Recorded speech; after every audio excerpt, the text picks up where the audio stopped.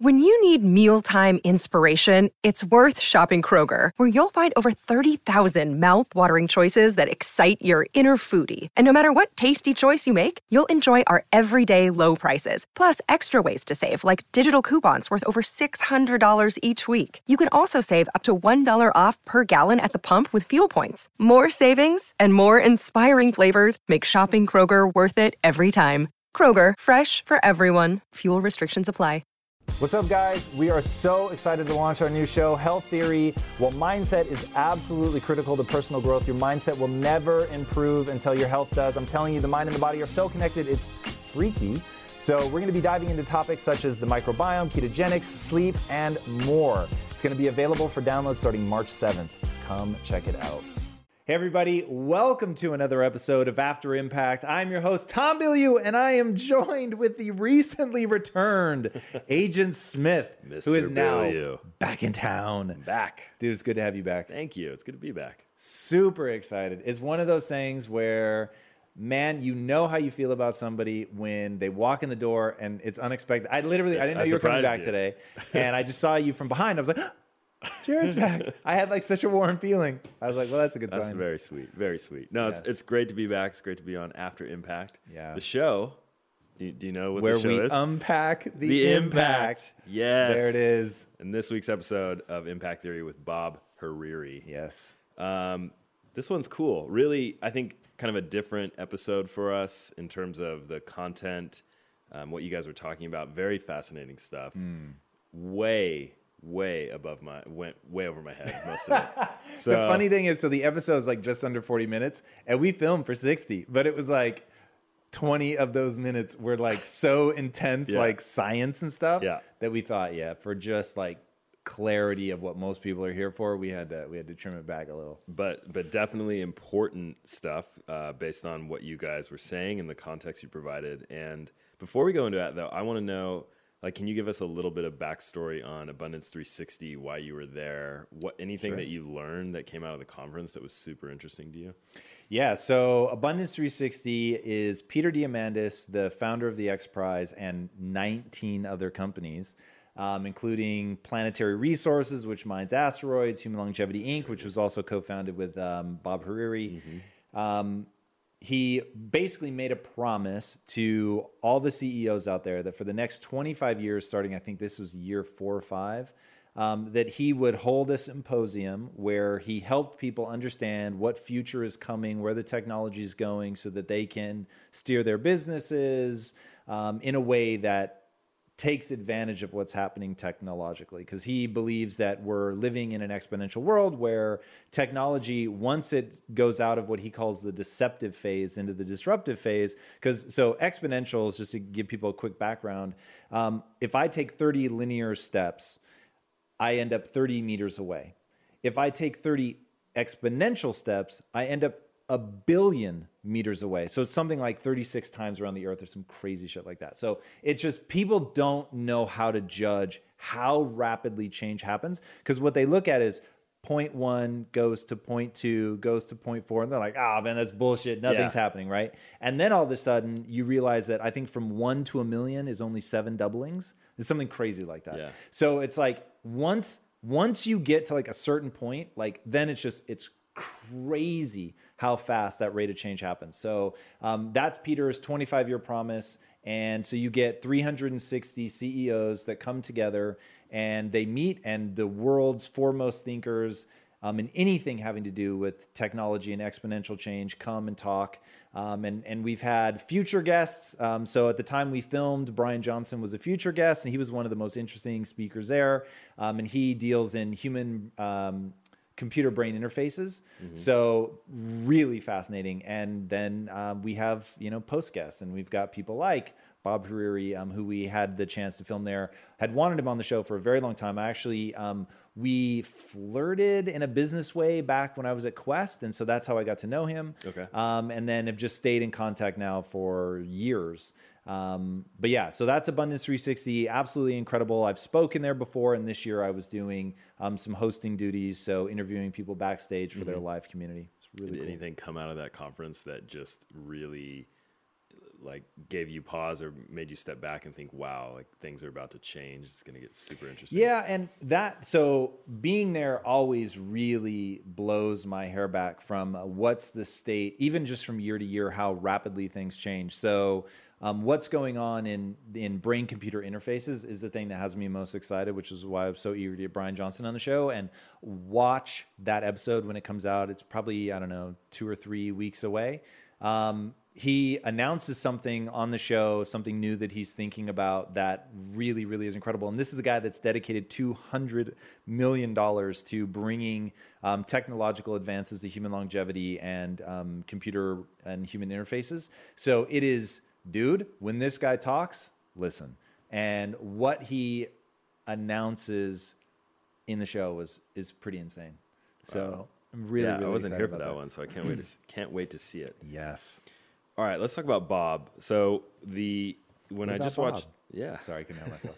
when I just watched this episode, one of the things that jumped out at me was how similarly you guys think. So just a couple of things. So he, with his companies, has been focused on solving big problems that change the world, and then also bringing value. So having a monetary vehicle that brings value to the people who are in the company. So it's not just a nonprofit.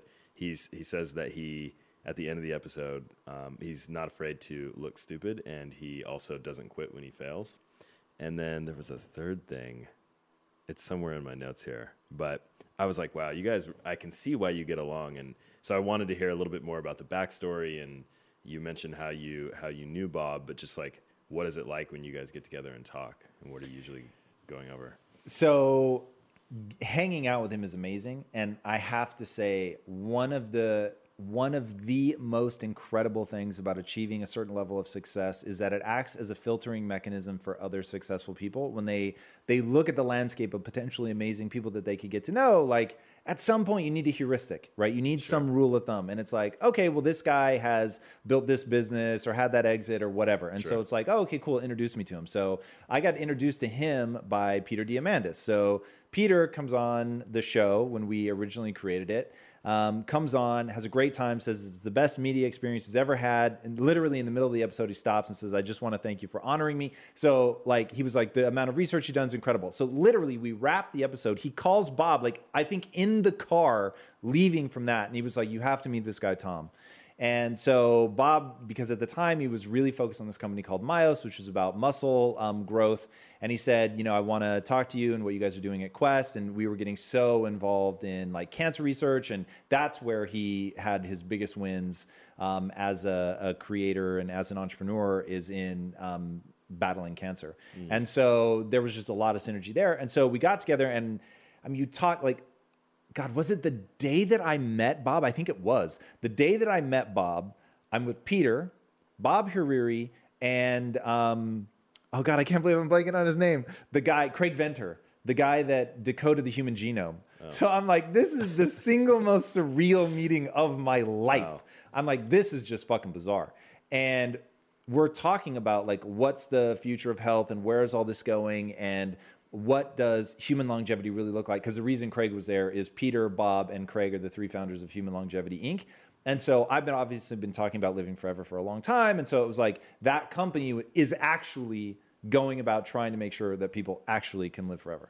So around that, like, where's, where are cellular therapies going? And now that's obviously what Bob has spun out into a separate company. But at the time, this was a few years ago, at the time, just like talking about the state of that science and stuff like that. And so it usually, conversations like that, they don't stay in the sort of abstract for long. They get really specific. And so giving you, it's like the 20 minutes of stuff that we cut out because the average person would be like, what? Like, why am I listening to this? Yeah. So it's like, but it's so fucking fascinating. Like, if you ever meet somebody, there's a reason that the first question I ask a stranger is often, what is your deepest passion?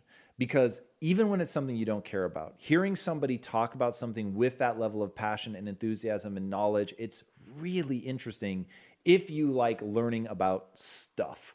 And so talking to Bob about anything, it's like he's just going to go way in. He's going to go deep. And because we share such a passion for humans where we're going from a biological perspective, how we take advantage of things like CRISPR-Cas9 and stuff. It's just fucking fascinating. Super cool. So he is clearly someone who is an exponential thinker. What's the best way to get started? Or sorry, let me rephrase the question. What's the best way to start getting better at thinking bigger? Well, especially because you're talking about exponential thinking, I would say the first thing to do is read Peter Diamandis' book, Bold, so the reason that I became obsessed with Peter was I read Abundance and Bold, and Abundance was his book. Basically, the punchline is the future is brighter than you think. And then Bold was you need to think bigger, and here's why. And that book really makes it clear, like the difference between linear thinking and exponential thinking, the fact that we live in an exponential world and that you do need to start thinking bigger. So getting an understanding for what's really going on in the world, why we, as linear thinkers, why we evolved to be linear thinkers, first of all, and now why living in an exponential world, why you have to learn to think that way, I think is the perfect foundation. And so I'm working on my book right now, as you well know. And that's one of the things that I realized for me, everything comes back to, can you visualize it? Do you understand why it is this way? Like when you have an emotion, do you understand why you have an emotion? Like understanding why humans have an emotion and why certain emotions are so like just intense. Once I understand that and I can visualize that process, I can get control of it. So once you understand why you're a linear thinker, once you understand why thinking in an exponential way, thinking bigger, thinking bolder, why it matters, that helped me really get my arms around it. So I would start with that. That certainly was wildly influential for me. Awesome. Another thing that Bob is really good at is systems thinking, and thinking like an engineer. Exactly. Yeah. So it seemed like you were very much in agreement with that style, that approach in business. And so I wanted to ask you, like, how do you think about systems thinking and what does it mean to you? So I am terrible at really thinking like an engineer. That is not how my mind works. But like I was saying, once I can visualize a process, once I understand the constituent parts, then it's really empowering. It does not come to me naturally. And so I always have to like break things down and like take self-awareness. So becoming more self-aware, people will tell you that you're either born with it or you're not. And I just really, really believe, even though it doesn't come instinctually to me, that everything can be broken down into its fundamental parts, the sequence, the engineering of it all, right? Like how and why does this work at a biological level or a biomechanical level? And once I understand that, then it's like you can really get a hold of the process. So we'll take, for instance, becoming more self-aware. So to me, step one is recognizing that physiologically you're in the grips of something atypical. So whether that's passion, whether that's anger, fury, like whatever it is, insecurity, recognize how that expresses physiologically. So when you're enraged, your heart rate speeds up, your breathing becomes more rapid, your face becomes flush, you feel a sense of heat as the blood is going to your muscle groups, that your cortisol levels spike, your adrenaline is rising. Okay, all of these things have a telltale physiological sign that represent as feeling. You can literally perceive them.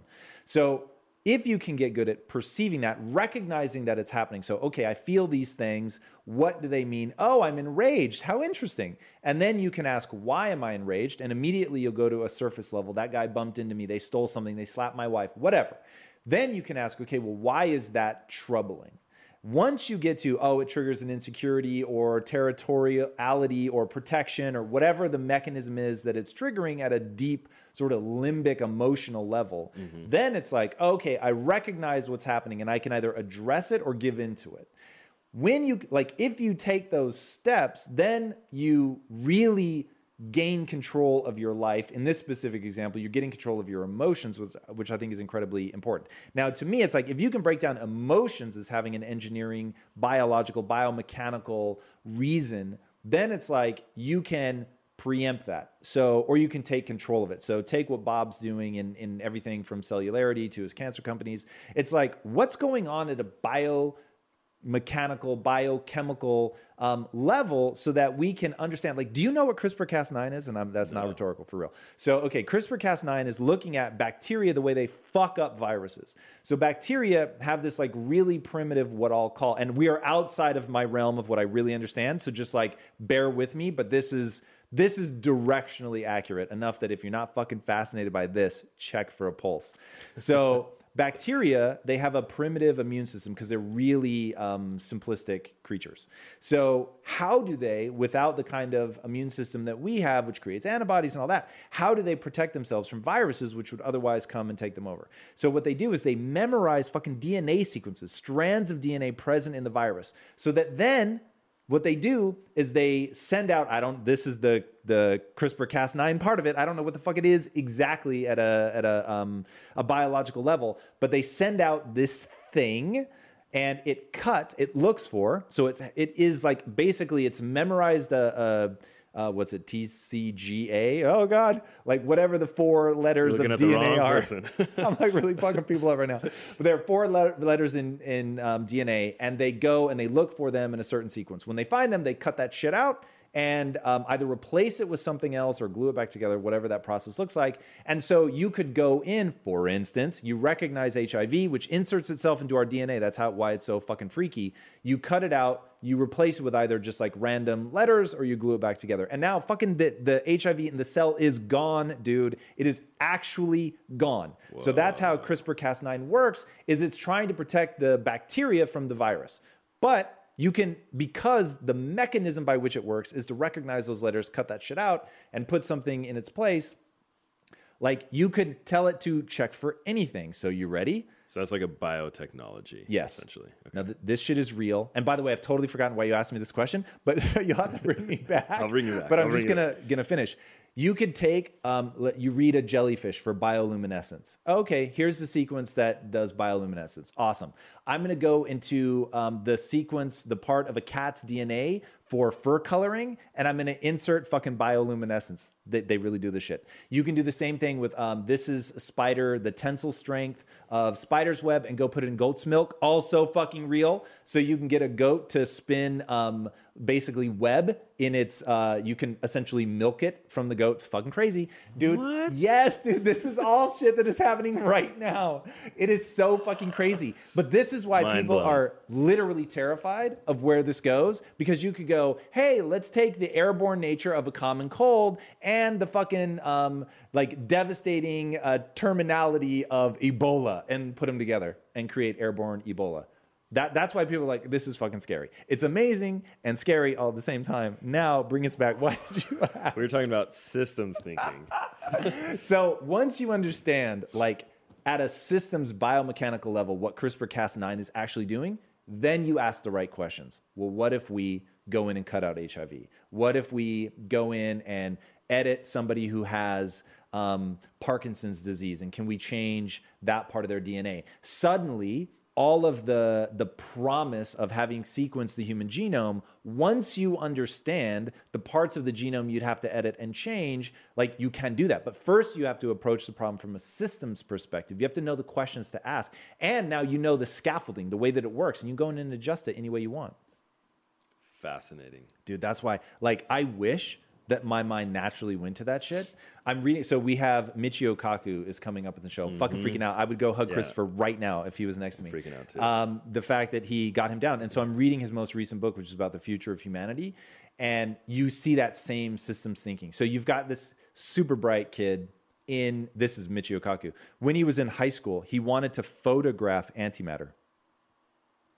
But you can do that once you know the way things work and when you know what antimatter actually is. And so he took, I think it's called sodium-22, and put it in a cloud, a cloud trap. I forget the name of it, but something where you could actually see the movements, the way that antimatter kicks off negatively charged electrons, if I remember right. I'll know by the time I interview him. You can actually see it in these clouds. And so he would put the antimatter in and he could photograph it, but only because he understands how it works. And once you understand how it works, that's how you make these crazy rocket ships and things that people can't imagine now, because you get down to like the nature of it. So thinking in systems anyway, God, that was a long way of saying, can you feel how excited I am? Yeah. Like, when you can think like that, you can fucking literally mess with the building blocks of the universe. Yeah. Definitely. And everything that you're talking about leads into my next question, which is around human longevity. And by the way, to answer one of your earlier questions, that tangent that I just went on, if you want to know what Bob and I by ourselves are like, it's like that. It's two people that's a little fucking like window. totally spazzing out over really fun shit. Well, the thing I want to get into is around human longevity and living forever. Because you guys touched on it in the episode, but you didn't really get a chance to talk about it. And I know Bob kind of said thinking about living forever scares him a little bit. He didn't So surprised. He didn't really get a chance to elaborate on that. So why are you surprised? How are you thinking about living forever in a real sense? Because I know you say it and you believe it, but you also say it sort of tongue in cheek. I don't say it tongue in cheek. So here's the reality. It is that I fully accept that in today's highly unpredictable and rapidly changing world, the smartest move you can make from a financial standpoint is to actually understand how money works and how markets move.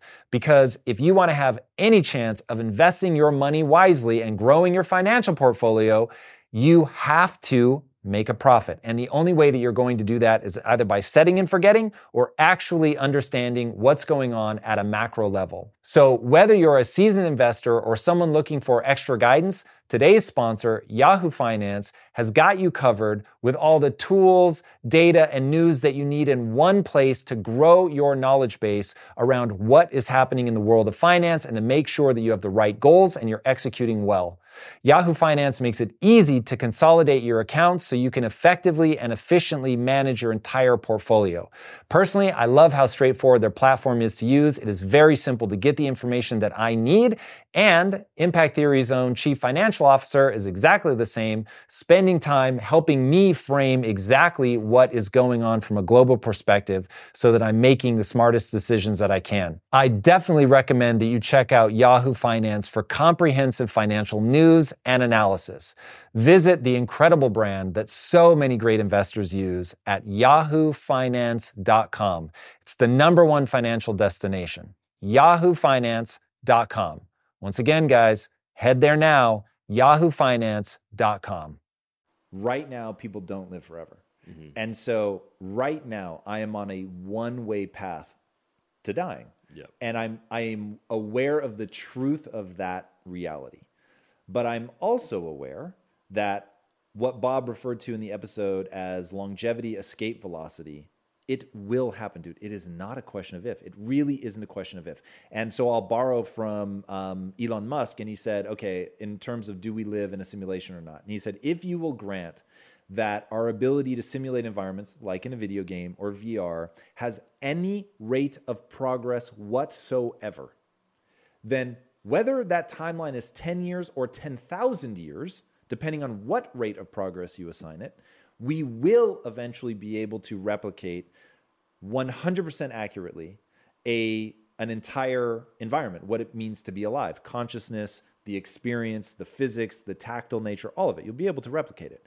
And that logic is unassailable. And so we only don't get to a true virtual representation if you assign it no progress at all. And that just would be to defy everything that we see around us. It literally wouldn't make sense. So the same to me is true for human longevity. If you give our ability to extend human life any rate of progress whatsoever, whether it's 10 years or 10,000 years, we do hit longevity escape velocity, where we are able to, as Bob explained, live forever by replacing parts. Now, it is already feasible, one of the things coming out of Abundance 360, to print. Right now, they print on scaffolding. So you can print human tissue on scaffolding. So if you take a heart, like a pig heart or whatever, and you layer by layer remove all the muscle tissue and you get down to just the remaining collagen scaffolding, you can print fucking muscle tissue on it and get it to beat. They've already fucking done this, dude, with mice hearts, okay? They've boil it down to the collagen structure. They then 3D fucking print the muscle tissue back onto the collagen structure, and they got it to beat. I don't understand how they get it to beat, though, from the... You like hit it just like you get somebody who's died. Yeah. So literally their heart has stopped beating. And for whatever reason, the muscles in the heart like have we're outside of what I really understand. So bear with me. But it's like it's memorized a rhythm. And so once you get it going, this one's really bad. Now I'm just fucking you all up. But there's something in the way that it contracts it. If you get it going, then it stays going. And it's not until disease or dysfunction takes it away, that it stops doing that. And so like arrhythmias and things, or when you get out of that, which is why you put a pacemaker, and then the pacemaker sends that electrical impulse. So anyway, if you can get the heart going, it will keep going. So yeah, they get it to beat. And you can find footage of this online. It's fucking we'll find crazy. something and drop it in the comment or in the description. Amazing, because it's absolute insanity. So God, this is twice now. You're touching on things I find so exciting that I just totally get lost in those things. Living forever. Yeah, living forever. So if you assign it any rate of progression whatsoever, we will hit it. Now, when he said he was scared, he actually did elaborate on it, which was he feels like he moves so fast that he can feel sort of this looming exhaustion as he gets older. And he said, one, like the looming exhaustion, while he didn't say this, I think unnerves him, because I'm sure like his whole life, he's just gone. Like he's a really high energy dude. And so I'm sure that sense of like, oh God, how many more big companies do I really have? Because when this guy does a company, it's measured in like the billions. I think his last company was hundreds of billions of dollars. And it's fucking bananas. And so he's thinking like, oh God, this takes a lot of energy. I don't know how many more of these I have in me. Yeah. But at the same time, he's like, it's probably a good thing that I fear that if I don't move fast, it's not going to happen. Yeah. So he's got these like dueling things where it's like, I can't do this forever, man. I'm fatiguing, but he's not thinking right, because fatiguing is a question of just optimizing your body and hormonal states. And if he let me hit him with a gaggle of cc's of testosterone, he'd feel ready to go. Human growth hormone, little testosterone, like he'd be fucking ready to go. And, or maybe just like, let's just straight give him some cocaine. Like there are things that you could do from a pure pharmacological perspective that would make that sense of fatigue go away. And if you could do it at the root level and not just like, exogenous drugs, which will fuck you up. Like if you could really get the body back in the rhythm to be at like ATP production level, get your mitochondria functioning just like crazy good, optimize your hormonal levels, which I'm assuming at some rate of progress that we're going to be able to do, that gets rid of that fatigue syndrome. Then it becomes, well, do you need death breathing down your neck in order to move quickly? I don't. Like that, when I say that death does not fucking factor in to my thinking at all, which is one of the reasons that I cultivate the sense that I might live forever, because to me, and I talk about this in the episode, read this book called Einstein's Dreams when I was like 14, and a whole bunch of short stories about what's the nature of time. And one of the stories is, what if we all live forever? Everybody was immortal. And it hypothesizes that the world would bifurcate into two types of people. People that never do anything, so there's always time to do it tomorrow, so there's no rush. And then people that do everything as fast as they can because there's enough time to do all the things that you're passionate about. And when I read that, I was like, that is so me. Like things excite me so much. You don't have to push me. Like I just get fucking amped. Like just did this trip to New York. Dude, it was amazing. I wasn't able to capture this morning how fucking on fire I was. Some of the best 2 days of the last year of my life. Just fucking incredible. And it was just a guy punching me in the teeth over and over and over. But it was like, this is going to speed me up. Like I was so fucking on fire. It was just incredible. And so because I'm excitable like that, because things amp me up, and I know how to fan those flames, because I want people to understand you can craft that into your life, but I know how to do that. I know how to embody it so that it revs up and it builds over time.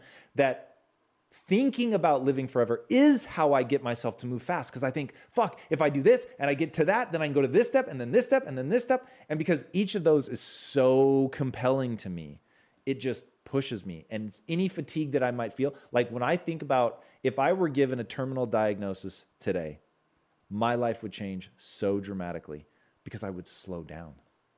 Because I would not, like, dude, what good does legacy do me? I'm going to be dead. So there is only then what I call the momentary happinesses. There are the pleasures of right now. Wait, you would slow down because you would realize you wouldn't have enough time to build what you want to build? Correct. So the things that I want to build take so much time that I would immediately shift into, I would literally shut the company down and I would hang out with Lisa. Nothing brings me more momentary pleasure than being where we get into the only way that I can explain it. I read a book once, and in the book, it said, this alien was saying, oh, I come from this planet where it was like their tails. We entwine our tails and we know each other completely. I know every thought you've ever had, every feeling, every trauma, every joy in an instant. I know everything. And that sense of like coupling I get that with Lisa in as close as two human beings can get. And that is so fucking intoxicating for me that if I didn't have to worry about long-term fulfillment, then I would just lock in on that. And I would just like spend my time like in that little cocoon with her. Would you do something creative? Like, would you do a creative project? I would keep doing the videos, I think, because so I resent doing the book, which the ghostwriter that I'm working with, it broke my heart because she actually listened to one of these things where I went on a tirade about how much the book annoys me, and she thought it had something to do with her. And I'm like, no, you're fucking amazing.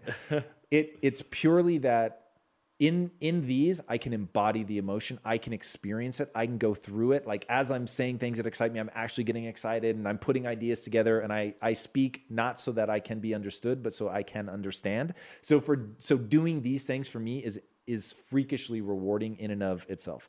Writing the book is just fucking painful. It is facing my inadequacies at every turn. It is trying to like take all these ideas that to me are like self-evident and then break them down into a way that people can understand. It's going into systems thinking. It's just not effortless for me. It is so fucking effortful that it's like, oh God. So I wouldn't do a book, which is purely like, it's exhausting. It's not fun in the moment, but doing these is fun. So yeah, I everything would change for me. Interesting. One of the things, sort of the second half of the episode, you guys talk a lot more about building businesses, building the right team. One of the things that Bob touches on is loyalty. And he both says that you need to surround yourself with people who are going to challenge you, and then you need to surround yourself with people who are extremely loyal. And I think that it's easy to potentially worry about that if you're getting a lot of loyal people together, are they all going to is it going to turn into groupthink, right? So how do you sort of navigate those two things? Dude, it is all principles all the time. Like no one has summed up what is required like Ray Dalio. And we talk about it in the episode.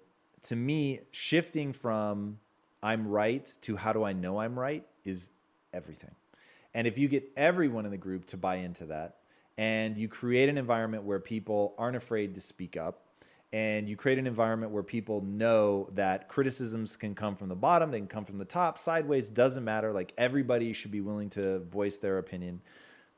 And that everyone in the group knows that this is all about weighting a decision based on believability, because there's nothing more exhausting than feeling like you have to hear everyone out on every fucking dumb idea that they have. When in reality, it's not efficient, and B, maybe this is just me, it is absolute fucking torture, largely because it's not efficient. And it's like, if I don't know what I'm talking about, like no one should feel compelled to like, oh, thank you so much, and like all of that. It should be, I'm listening for your logic, not your answer. Cool, your logic is sound, awesome. Then you've presented logic that is useful. It doesn't matter what your expertise is. If, on the other hand, I'm listening to your logic, and from my vantage point of having done this, I know your logic is totally fucked. I'm just going to say that doesn't make any sense and move on, right? Mm-hmm. So you're not being a dick, nothing. It's just everybody in the group goes, either I have believability or I don't. I want you to hear my thinking rather than my answer. It's just, that's so freeing to me. And that's freeing from the position of, as the CEO, I'm opening it up from everyone just has to do what I say because I pay their salary to I want people to challenge me. So that, like, when you hunger for the result far more than you hunger for the power, everything in your life will change. And so I think that is the only way to keep people from falling into groupthink is you've got to just make it such a core tenet of the culture that the result is all that matters. That's it. Doesn't matter who has the idea. It only matters, does the idea work? Does it actually take you where you want to go, yes or no? And if it does, you fucking do it. And if it doesn't, you don't. Cool. One more question, then we'll wrap up. You sort of touched on this already, and it may have been in your answer about how do I know I'm right? So walking the line between having confidence, enough confidence in yourself and your ideas to believe you can win, and then also being open to alternative ideas and other people coming in and not becoming dogmatic, as you talk about. How do you walk that line? It is the only way that I can explain it is when your sense of self, your identity, your ego, neurochemically is tied to being right, being smart, being worthy, being good. You are fucked, dude, in a way that I can't explain.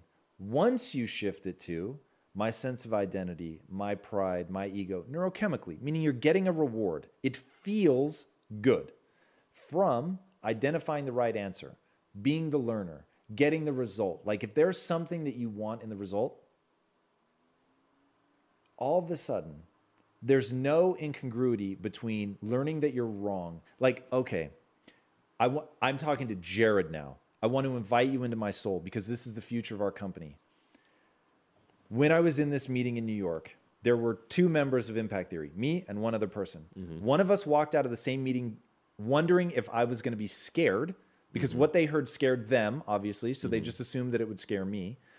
And then the other person, me, was legitimately giddy. I almost laughed at one point in the meeting because I was so excited by how many potential, like I was just thinking, oh, this is going to work, this is going to work, and this is going to work. And just through his logic, he showed me why that won't work, that won't work, that won't work, that won't work. And I was like, oh my God. There wasn't even like I had to miss a beat of, oh, I'm wrong and that stings. It was like, I give a shit about pulling people out of the matrix, right? So now working backwards, my current belief about the path is film, TV, and before that comics so that I can fuck up a lot really inexpensively and fail until I find what really resonates with people. So he showed me how a bunch of the things that I thought I was gonna have to try, he just like removed them as options. Mm-hmm. And I was like, oh my God, this is so fucking amazing because now I don't have to waste my time with those. I could so clearly see his logic and it was like, a fool never learns, a smart man learns from his mistakes, and a wise man learns from the mistakes of others. And in that meeting, I realized I'm going to be wise. I've totally bought into his answers. I totally get it. He's able to help me see. And I thought, wow, like this is so fucking powerful. And so when you can do that, like all of a sudden, all those other things, they just fucking go away. Mm-hmm. But it comes from, you've got to get to the point where neurochemically, there's no bullshit in that. Neurochemically, you're excited when someone shows you how you're wrong because all you can see, like a bright and shining light from heaven, is now I have a chance to be right. But you don't have that chance until someone can show you how you're wrong. So most everybody, and I spent decades of my life there, most everybody lives their life in the neurochemistry of being right, being smart, being good, and being worthy. It's a trap, man. It is such a trap. Because then like you have to go through this whole like terrifying process of somebody's pointing out that you're wrong and all you're thinking is, I have to go eat crow. I have to go tell people that I'm wrong. Mm-hmm. And I will abstract this a little bit. Somebody that I met recently was telling this story. They were very successful. And they were telling this story about how they were wrong about something. And when the other person was proven right, that they went and had a cake baked with a crow on it so that they could literally eat crow. And I thought, that just told me so much about how you treated the people when you told them that they were wrong. Because he obviously must have just said like, guys, this is stupid. It's never going to work. Like, I can't believe you want to do this. I'm going to give you enough rope to hang yourself, all things like that. And I thought, wow, like, how did you get where you got when you feel like you're eating crow? Instead of creating a culture where you're like, dude, we're all going to be wrong. Like, let's just assume that our thinking is totally fucked, way off the mark, and that we've got to help each other to like trial and error this using logic to like figure out based on believability weighted shit, like where we should go. Like, I wouldn't even think to bake a cake. Because I'd be like, am I wrong? Because if I'm wrong, I want somebody to tell me, right? Yeah. I think I'm right. Here's what I think. Boom, I'm laying it out. Follow my logic. Do you agree with my logic? Yes or no? I'll take them step by step. If they can convince me, I'm open to being convinced. But like, it just wouldn't occur to me to think of it as eating crow anymore. It would have for decades. But once you get to the other side of that, dude, it is a different world.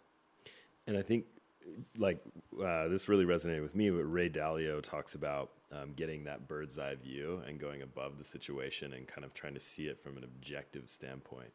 I think that's helpful for me in thinking about like, it's not about the individual. It's not about being right or wrong. It's just about the mission and about solving the problem collectively. And now imagine that mission lights you on fire so much that people don't want to talk to you at parties because you're just going to bring it back to that fucking mission. Like when you find that thing, and this is why, so in the book, one of the chapters is about set your goals from a place of passion or don't even start.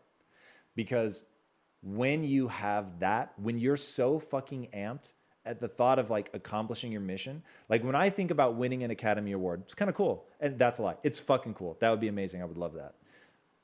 It's not enough for me to risk my wealth. When I think about pulling people out of the matrix, and I think about the people who already write me, like, did I tell you this? I don't think you were here. So Lisa and I were in Vegas, and a 51-year-old man stopped me. Literally, he looked at me, and it was one of those where I didn't know if we were about to fight or what, but he was talking to somebody, and he caught my eye as I was walking by. He literally moved past the person he was talking to, stepped right in front of me, and he's like, "You're Tom." And I was like, "Hey, man, it's nice to meet you. I don't know if we're about to fight." And he was like, he started crying. And he was like, "You've changed my life." And he was like, "I just went through a really dark period in my life, and your videos helped me through that." And dude, even now retelling this story, I'm getting emotional. That, to help people like that at scale, that I'll risk my fortune for. So that, like, when you have something like that, that is the guiding light, everything else, it's just easy to remind yourself it's not about the person, it's about the mission. Amazing. And with that, I think we'll close it out for today on After Impact. All right. Guys, thank you so much for joining us. This was a lot of fun. I was way indulgent on this, so I appreciate you guys going with me a couple times, going way beyond what I actually understand. But it's stuff that I'm super, super excited about. So thank you for joining and for being wonderfully indulgent. Watch the Bob Hariri episode if you haven't already.